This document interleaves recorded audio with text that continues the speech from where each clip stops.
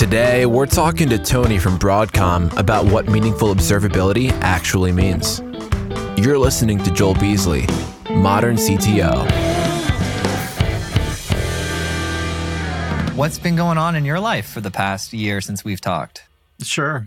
You may remember from the last time I was on, we talked about a methodology. At the time, I called it business service reliability, but it was a concept that we should be looking as IT operations folks. We should be looking at things that are more related to a customer experience than just individual pieces of data. And so I think I mentioned, as you said, it's been a little bit over a year now, but I think what I mentioned back then was that we wanted to explore. That's one of the reasons I came to Broadcom was the opportunity to explore how we could use methodologies like that to make the customer experience better and bring down what you have to spend to do that. And so I think that's where I told you is that we're hoping that over the next year or so, I could come back and tell you that we've done something. And so that's why this is great timing, and I'm excited, is because in the past year, we've taken that type of methodology and we've brought it into sort of the NOC. So if you think about the NOC, so just imagine your typical NOC that you've seen, and like for myself that I've worked with for 30 years now. In that typical NOC, there are usually, of course, very smart network knowledge experts. But sometimes what happens is in the NOC, it's a network-centric approach, and you're not really getting feedback on what's happening with your customer experience. And so if there's a problem, you actually are focused on the network side of things. And that's fine because you're the NOC, network operations. But what we're now doing is trying to take that NOC environment and make it more experience-focused. So you still have those core capabilities that any NOC would have. But what if you could bring what I call meaningful observability? So it's a little bit different from the other ways of observability. So that was a long way to answer you. But basically, in this past year, instead of me being able to come on and talk about it in theory, we're actually doing it in our software now. So that's what's so exciting. Yeah. So can you describe, in your context, I know Broadcom is huge. What is a NOC? For people who don't know, and what exactly are they doing in there related to customer experience? Sure. And I'll tell you what that is traditionally, and then where we're taking it now. So traditionally, I'll go back 30 years ago when I started working at FedEx, actually. So I live in Memphis, Tennessee. Right here in Memphis is the world headquarters. And 30 years ago, I started working on a team in the NOC, and that obviously is a network operations center. So I work specifically in an area called FedEx.com. So it was the e-commerce part of FedEx. So the way that the NOC would function in relation to FedEx.com is we would run the network. We were responsible for running the network that provided FedEx.com to our customers. And that was mostly internal to FedEx. So obviously, you can tell I've gone back 30 years, right? Because it's so simple what I just described, but it really was that simple. And so let's pretend for a moment that there was a problem with customers not being able to get to FedEx.com. On the NOC side of the house, on the network operations side, we would literally go through all of our tools and look at the state of our network. And we were able to determine, for instance, that, hey, there's nothing wrong with the network. It must be some other problem. It could be application or a database or a mainframe. But in the NOC, we were focused on our network. And so that's sort of it's funny that I just said that's 30 years ago. And in my job now with Broadcom, I meet with a lot of executives now. And it's funny, I hear similar comments from them that our NOC is focused on the network and we leave the applications to other teams. We try to get together, but it's sort of a separated duty. Not in every case, but still in most cases. So that would have been 30 years ago. That's what I see a lot of now. And so you said, tell me how it can be used related to customer experience. So what we're doing now at Broadcom is you may remember we talked, I think the last time about acquisition we made of a company called AppNeta.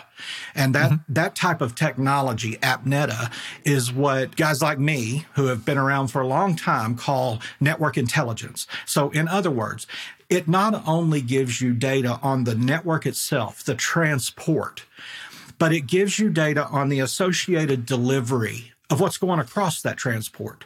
So the way I like to think of that is, imagine this country that we live in, the main infrastructure that we have are the roads, the interstate systems. And, we're really focused on maintaining those roads so that those roads can let the delivery of cars and trucks go across it. That's a lot like the network. It's the infrastructure.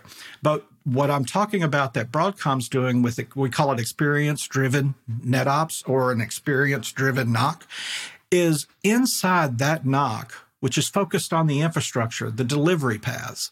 Inside that NOC, we're now able to give them that second layer of looking at what's happening with the applications that are traveling across that infrastructure. So like what's happening with the car that's driving on the infrastructure. So it's a real switch from the way that NOCs have been run over the past 30 or 40 years. And the reason I say it's a real switch is that customer experience mostly spend its time over in what I call the application world. So people with tools like application performance management or customer experience management tools, that was mostly in the application side of the house and didn't really cross over into the NOC. But what we're doing now is we're taking that piece of data that's so critical to knowing what's going on with your customer and putting it inside the NOC. It's almost like the first responders now have all of the information, not just part of it, if that makes sense. Yeah. Okay, so do the application developers, do these car manufacturers, do they have to put special code in there for them to read on what's going on? Or does it just read like maybe crash reports? How do you get data from the application? You're right. And back in the day, there was no way to get that kind of knowledge without putting stuff into the code and having the developers do extra work. But with AppNeta, with a network intelligence platform, you don't have to do that anymore. So what we create is an active monitoring profile. So we have two types of profiles with AppNeta, and this is the stuff we put into our NOC or our NetOps package. We have two profiles of monitoring. So one of them is a passive form of monitoring where we identify internal paths inside our corporation, but now that would not be enough, right? So we also have to see all of the cloud paths that we have, paths to SaaS providers for some of our services. Everything's a hybrid now, right? I mean, everything is nobody can say, well, I just have my physical data center and I just have my managed network. You can't say that anymore. Everybody has more than physical data centers. They have cloud data centers and they have colos. And then you can't say that you only have, providers of services within your company. Everybody has SaaS providers.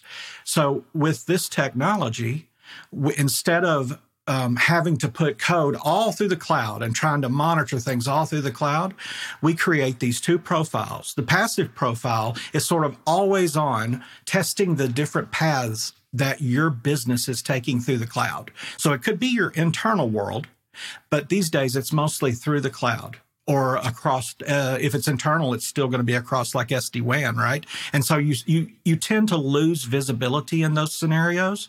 And so this type of monitoring, the passive monitoring, is sort of always on testing all of those paths that we're taking. And then the second part, and this is the exciting part to me, is what we call active monitoring. So on the active monitoring, we actually write tests to simulate exactly what your customers are doing with you. So those tests are married. And this is the part that if you've been around network intelligence, to see this in action is really cool stuff. It marries the path data. So stuff that we're used to like jitter, latency and loss, errors, network errors. It marries that with the associated customer experience testing that we're doing. That's the active monitoring. It puts the two together. And now so if you're sitting in the NOC, now you don't have to say, well, the problem is not the network. It's probably the application. Instead of saying that, I can go, well, the problem is not the network. I can see that. But I can also see that there is a problem with the application. I'm actually seeing errors in the application. And the big reason that's such a big deal is that typically wasn't a statement that anybody in the NOC would make. That was left to the application support team, if that makes sense. So, What type of visibility do you have into the errors for an application? Pretty much anything. So we'll see the waterfall of the calls that happened. So when you use this type of technology, you will get the waterfall of what was encountered through the test. And that will usually give you enough to point to the problem. So you remember, I think you and I talked about this last time too. You remember back when APM, application performance management and monitoring of application performance, there was a time, and I was part of this too, like at the early 2000s to the 2010 timeframe, where that was sort of the holy grail, was the ability to get and it truly felt like the holy grail to me. I can tell you that because it was amazing. I had never seen things like that back in 2000. That was what people wanted to get, was a full APM platform to monitor everything in existence that they had from an application standpoint. But the reality, and I'm just speaking for myself, the different companies I've worked for, right? The reality is two things. If you profile every application you have with APM type tools, it's very expensive. So it costs a ton of money. On top of that, it takes a lot of work to actually instrument the things that you want in those applications. So that those are two inherent, I shouldn't say problems, because these are great tools. These are beautiful sets of data if you're a data geek like I am. Like if you literally just love looking at data, you have no life, then you love these type of tools. But another problem that I noticed from about that 2010 timeframe on is you can have the most expensive, the most thorough application performance management footprint in the world. Like think of a financial system. Think of like a financial services company, like a huge bank, right?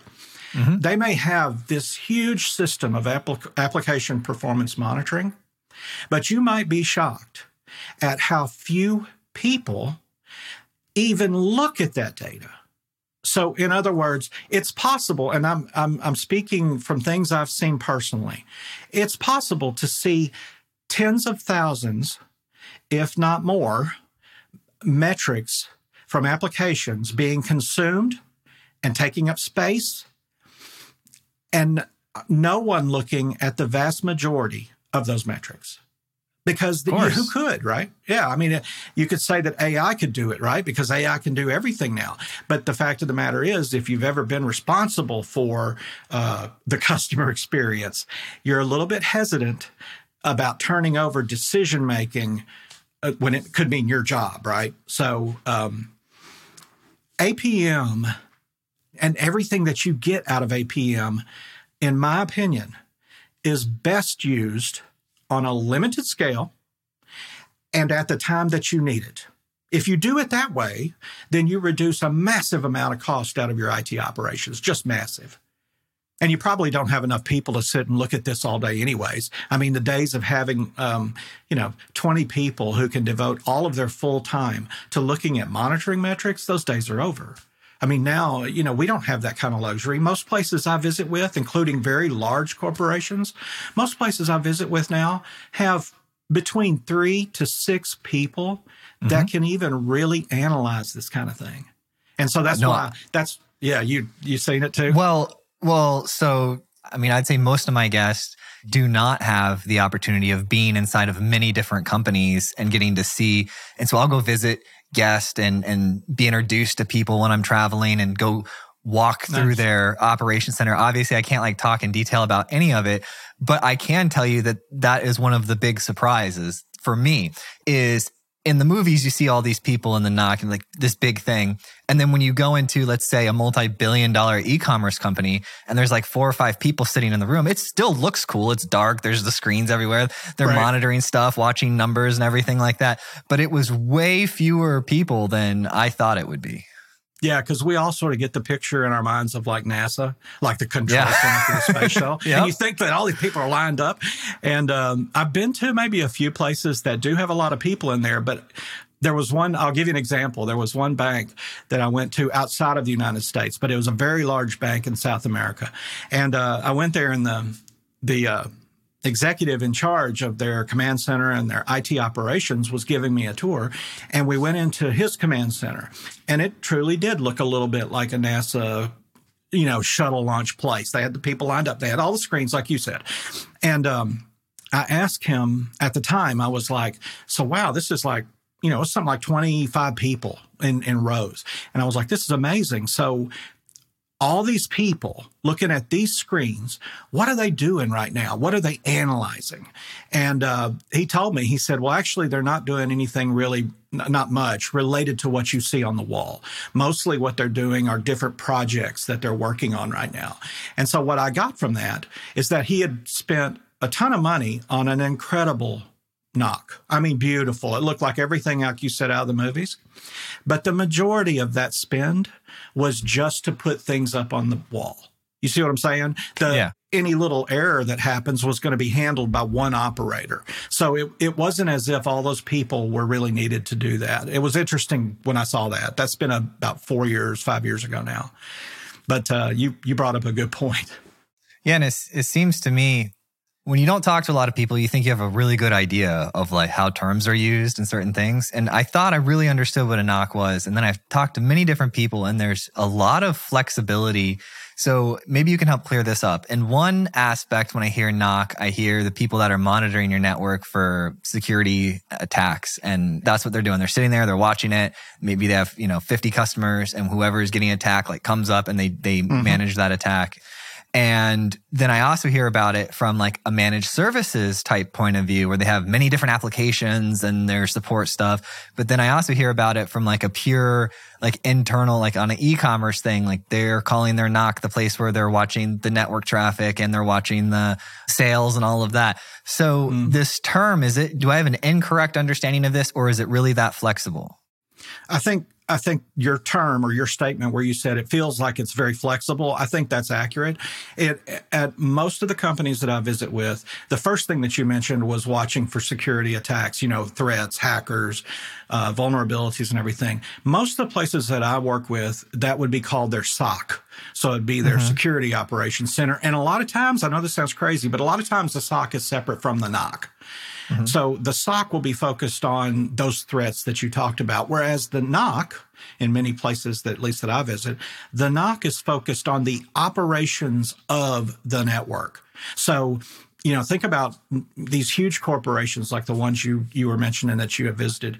Think about those huge corporations, how many things like switches and routers and circuits that they have to maintain every day to just run their business. And most places I go, the NOC is responsible for that. Because all of those things, routers, switches, everything, and circuits, of course, they can go down. You need to reroute traffic. Those are all the kind of things that the NOC does. Looking for fault, looking for performance, and the flow of the data. That's typical. The SOC is looking for threats. And then it's funny that you brought up what you did because I had the same experience. So at FedEx, we had this would be back in the early 2000s. I really liked the way we set up this same structure that you just described. The IT operations team had the NOC to run the network. Our InfoSec team had the SOC for security. And then when it came to FedEx.com, we also had what we called a reliability team, or if you go back to what Google started, right, the SRE model, we followed that SRE model pretty closely. And that was the team that really monitored what went on from an application perspective on FedEx.com. So even way back then, I saw those three very different orgs and had a chance to sort of manage each of or many of those different orgs and functions. I hope that explains the difference between them. It really helps me understand because I'm not working at those companies. So I'm kind of passing through, having conversations and, got to NOC and SOC. They're very similar. And it's funny, and tell me if I'm wrong, but I think one time I was in a NOC and they had a screen dedicated to the SOC because they would outsource their SOC stuff, but they would still have it on their, control center, all the cool screens in the dark room. Yeah, and that's the thing that it's funny you'd say that because it's always stood out to me too. One time I worked for a few years for a bank and, we had in the NOC, we had a couple of screens devoted to the SOC. And the thing that we always loved is how cool their dashboards were. It looked like something, attacks coming in and we're like, are we under attack? And that's like, calm down. So they always had the coolest dashboards for sure. So are you with Broadcom? Are you guys putting out content on this phrase, meaningful observability? Are you writing books? How are you making that phrase a thing in the industry? Yeah, so we're about to have 2 articles come out on meaningful observability, one in CIO magazine and one in IT Operations Times. And they both explain what the meaning of why we need to have observability a little bit different than the way it's been defined. And then I wanted to tell you something about that in a minute, but I did want to also mention, if you look up experience-driven NetOps, we actually have several. They're really cool. They're like on YouTube. They're like a whiteboard, but it's reverse, So Jeremy Rossback, he's like the chief technical evangelist for NetOps, for our experience-driven NetOps, and he's doing it and showing why those things are so important. So he does a beautiful job of drawing this out, and why we actually have to have something that addresses a new, I guess you would say, level of visibility. That's interesting. Yeah. For those of you who are listening, Josh pulled up a website and we're looking at some of this observability content. Yeah, the Jeremy's whiteboard, I guess you'd call it, or light board, I think is what they call it. I've seen them. I've seen them on YouTube, yeah. Yeah, they're so cool. I know. And he's a great guy. But yeah, he and I believe the same thing about observability. And it really comes down, I'll say this is my opinion, and the reason I say that is because everybody seems to have their own definition of observability. And what do you get? So, but my belief, and I truly believe this, is that when we look at IT, and especially the operational unit of IT, which is responsible for everything that happens to run your business from a technical perspective, this observability, I don't want to say buzzword. It's just sort of like a trend that came out that you should have observability. And years ago, when I saw this trend start, I enjoyed, again, because I'm a data geek, I enjoyed all of the different components that were said to be required, technical components that were required to reach observability. But over time, I was in so many meetings. As a matter of fact, 2 weeks ago, Jeremy and I went to New York City, and we met with about 20 different executives from the financial services industry in New York City. So the Wall Street and on up to Midtown area. And so we went out to dinner with these guys and we were talking with them. And, they had the same thing. They're like, well, why do we have so many definitions of observability? And how do I get real observability? And so I think that's a little bit of a problem. So for me, observability should go back to some of the basic forms of the term. And the basic forms of the term, in many cases, did not have anything to do with IT. They were born out of manufacturing. And so I was fortunate to spend a couple of years running IT operations for an IoT manufacturing firm. I think I mentioned this to you last time, but there's something that I learned that I will never forget about observability in those 2 years. So I'll give you an example of what they had. So, these manufacturing facilities, it doesn't matter what you're manufacturing, but they all have their secret sauce, right? So they'll have this huge robotic, some huge thing, right? And that's where the secrets take place. And so, but this really relates to observability and the original term observability. So where I worked, we had this secret place for the main manufacturing of our IoT devices, right? It happened to be, because of the size of the IoT devices, it happened to be like 200 feet long.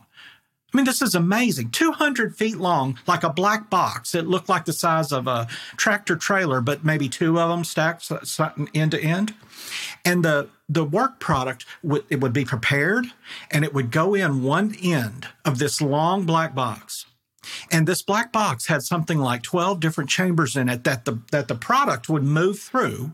And then on the other side, at the end of the factory, the product would come out as finished goods. And now you couldn't really see inside this 200 foot long thing. But it went through the 12 chambers, and then it came out magically as finished goods. But the reason observability is so important is because I had the chance to work with some of the process engineers who built that long 200-foot thing, and they could go to the end of the line, and they could pull off a finished good, and they could look at it, and they could say, it looks good, but there's a defect right here. And they point to this tiny little place, and they say, there's a defect right there. And would you know that this one fellow that I walked around with a lot, he could point to a little tiny defect, and he could tell me exactly which one of the 12 chambers that defect happened in as it went through the black box. That's observability. Because the original definition is, can you just look at a finished product and observe where the defects are and what caused those defects? So if you're running IT, you need observability like that.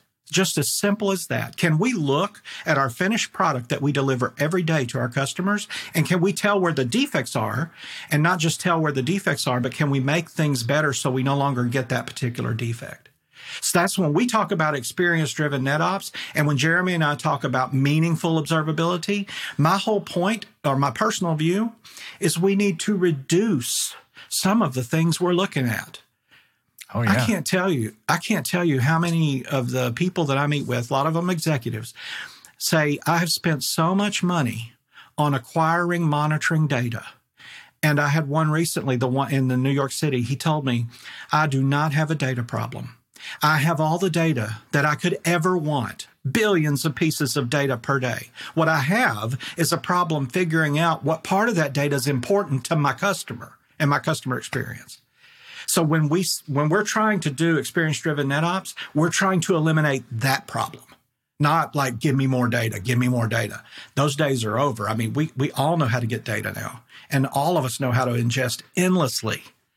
Well, I mean, look at us. We are under 20 people as a company, and we have data stuff going on all the time. You've got multiple systems. We have like 300,000 contacts. And so syncing them across systems and our, bulk emailing platform versus our contact. And then it's a lot. And that's on a super small scale. I can only imagine when you're talking about like terabytes of this stuff, of contact data or that type of data. It can get so messy so fast. So my experience is similar to what you're saying about you can definitely get overwhelmed with data. What I'm thinking of when you're talking is my experience with Datadog when I was writing some Ruby, and then you could see the stack all the way through the application, how long each thing took to process. And then it just made me feel so overwhelmed because I'm like, there's 400 places I could make this software better. But at the end of the day, I have to go do something that's going to directly, impact the customer, or I'm not going to be in business anymore. How do you do return on investment? I don't know if you're in the sales section or if you're a part of those conversations, but if I say, okay, you guys are spending all this money and all this data, and I'm going to give you meaningful observability on it. E-commerce seems maybe kind of clear because you could do dollars per downtime and, some basic metrics like that. But let's say a services type company, how would you do the mathematical ROI on it? Well, for me, I'll just go back to my personal life before I came to Broadcom for this role. So the majority of the time before I came to Broadcom, I was running those IT departments that I told you about at different companies, right? The ROI for meaningful observability, the ROI for experience-driven NOC comes from my experience from two main places. The first place is consolidation. So if you think about it, I think about the customers that I talk with now for Broadcom. I can't think of any customer that I have out of a pretty big group of people that I work with where they run their NOC with one platform. In other words, like one tool sort of does it, right? What I typically see when we do, sometimes I'll do like an inventory, not an inventory, but I'll go in as an advisor and say, okay, well, let's talk about how you run your NOC. And what I'll usually get is a long list of a ton of different tools that come together from one person who knows this tool to another person who knows this tool, on and on. They all come together to give a view of what the NOC wants to see. So that's not a bad thing because different tools do give different types of functionality. The bad part of it is the cost associated with having that many tools. And that's a big cost for a place that is running their NOC, actually. Millions and millions of dollars for the places that I visit. The second thing is what it costs to not only maintain those tools, but to have subject matter experts in those tools. So if you have, let's say, 15 different tools that really run your operation every day, you really, if you're going to get any value out of the money you spent on those tools, you need to have some people who know all those tools. But what I typically see is people who aren't really trained, like professionally trained on a tool, but where a tool is given to them. And they said, this tool, I'll give you an example. This tool can do path visualization. It can track movement through the cloud of a packet. All right. And I need you to watch our packets and check the flow. What kind of flow do we have? Okay. So I need you to do that. So the person will get that assignment without like a formal training. At best, they might get some YouTube videos or something like that, but they won't get like a formal training on how to use the tool. And that one piece of the tool that maybe their manager said, well, I need you to watch these packets. That's a tiny piece usually of what these suites of tools can do. And so what you end up is you're using 10% or 20% of what the tool is capable of, and you have to have somebody devoted to even learning that 10 or 20%. So I think our ROI, when we go into a company and we talk about this new concept of an experience-driven NetOps and an experience-driven NOC, is that we can help consolidate a lot of that down, both from a tool perspective, but also from a training perspective. Now we don't have to have, 10 people all trained on different things. We can get them sort of standardized. I know you know the story. This is an old story, but it's true. Southwest Airlines only uses one type of plane, right? 737. Why in the world would they only use a 737? It's because now they only have to train pilots and mechanics on a 737. And over time, that's an enormous cost savings. So that's probably one of our biggest, I would say, ROIs, is that we can help you really get efficient. A lot of places call it, reaching operational excellence. I believe in that too, is that you can really get efficient in your operations and your people can get better. Because, think about it. If you only know 10% of a product and that's what you're focused on, you can't really spread out and learn more. You're limiting your skill set as a technician or an engineer.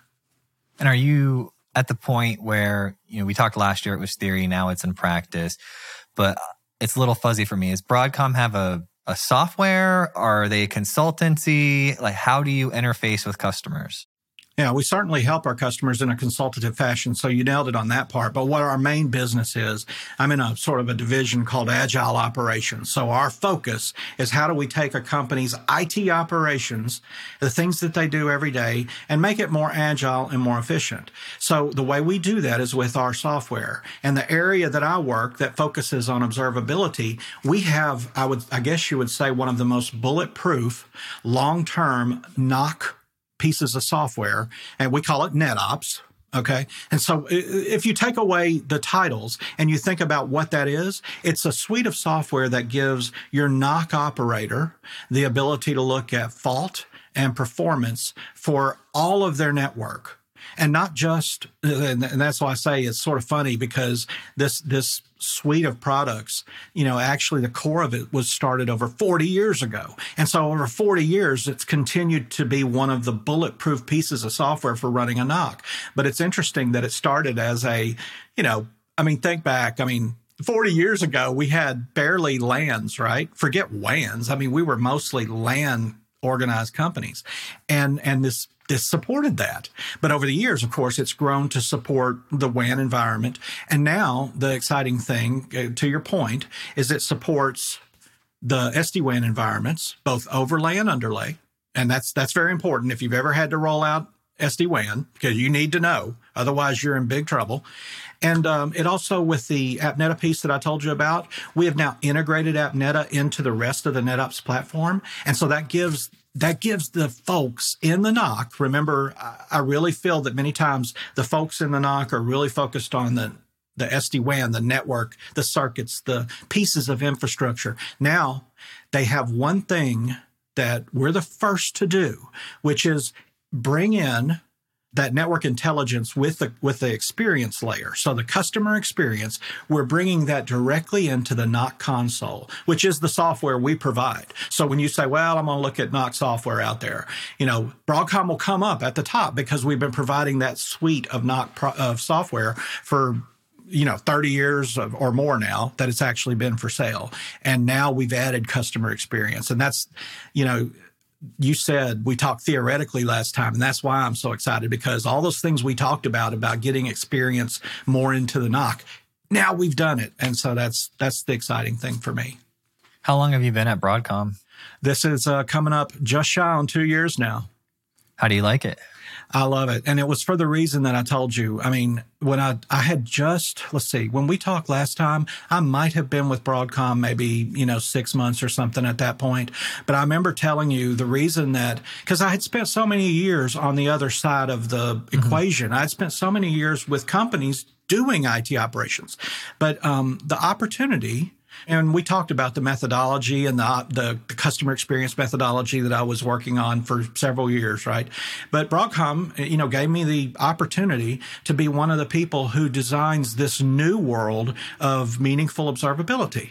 And so I walked into the job, sort of being the chief, I guess you'd say, client advisor on observability. So just to say what that means, we work, let's say, with probably the 5 biggest banks in the United States, so financial services firms. So if one of those clients is wanting to get to another level of observability, that's a space where I'll go in and say, okay, well, let me tell you first just a little bit about what I've seen, my opinions on observability, and then let's take a look at what you have and see if I can give you some opinions, right, on how to design a full stack observability for your company. So that's sort of my role.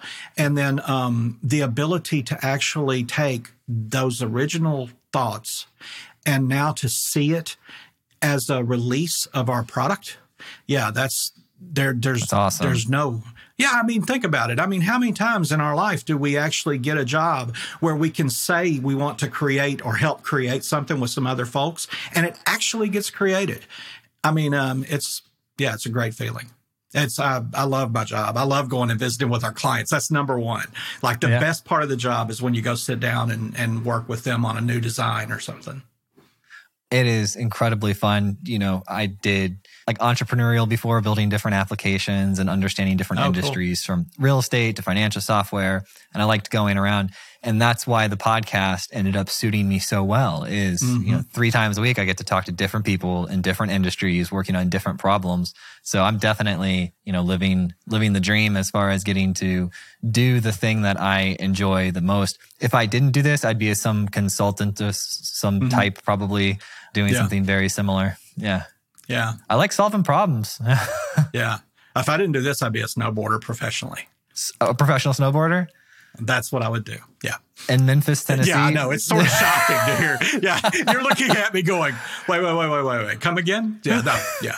I've snowboarded for 30 years. And, oh, wow. It's amazing. Yeah. After 30 years, I'm still not that much better than when I started, but I do love it. So, yeah. Yep. Yeah. Cause I live 3 hours from you. And I was like, there's definitely not a lot of snow around here. No, I still go out to Colorado because we used to live out there. Okay. And so I'll go out every year for a couple of times and go out there and hit the slopes and pretend that I'm way better than I am. So, yeah. That you have to. You got to have the nicest gear, look like you're world-class professional expert, and then you just do a basic run, call it a day, get some food, head home.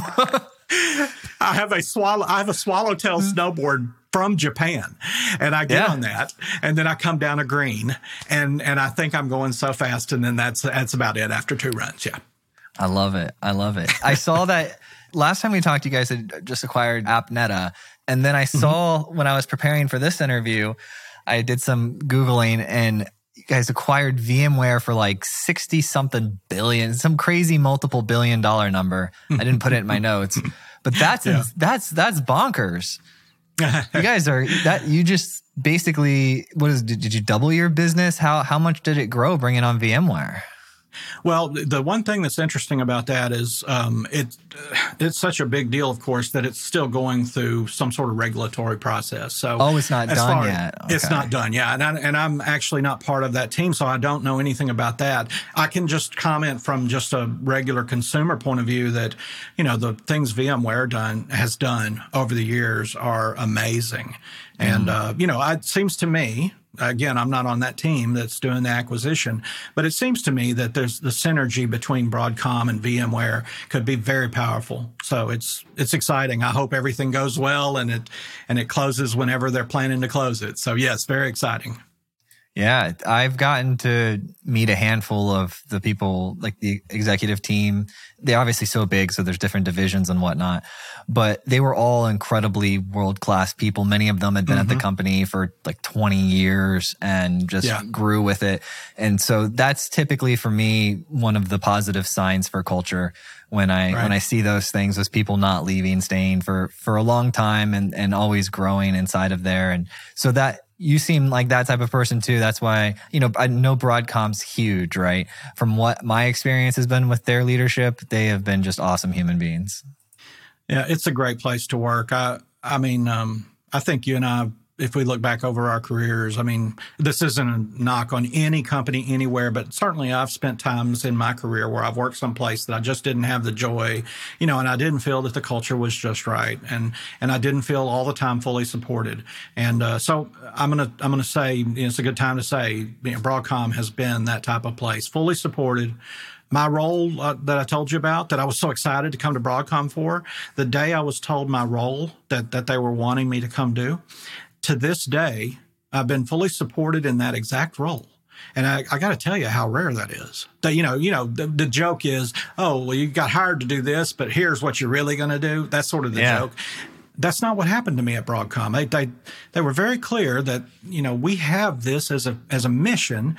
And now I've almost 2 years. I'm on the same exact mission, seeing fruition. Everything come to fruition. So yeah, I big vouch of support for folks who are looking to come to Broadcom. I can say that for sure. I love it. Thank you so much for listening. And if you found this episode useful, please share it with a friend or a colleague who you think would get value from it. And if you have topics that you'd like to hear discussed on the podcast, either add me on LinkedIn or send me an email, joel@moderncto.io. Every time I get an email or LinkedIn message, it absolutely makes my day and inspires me to keep going.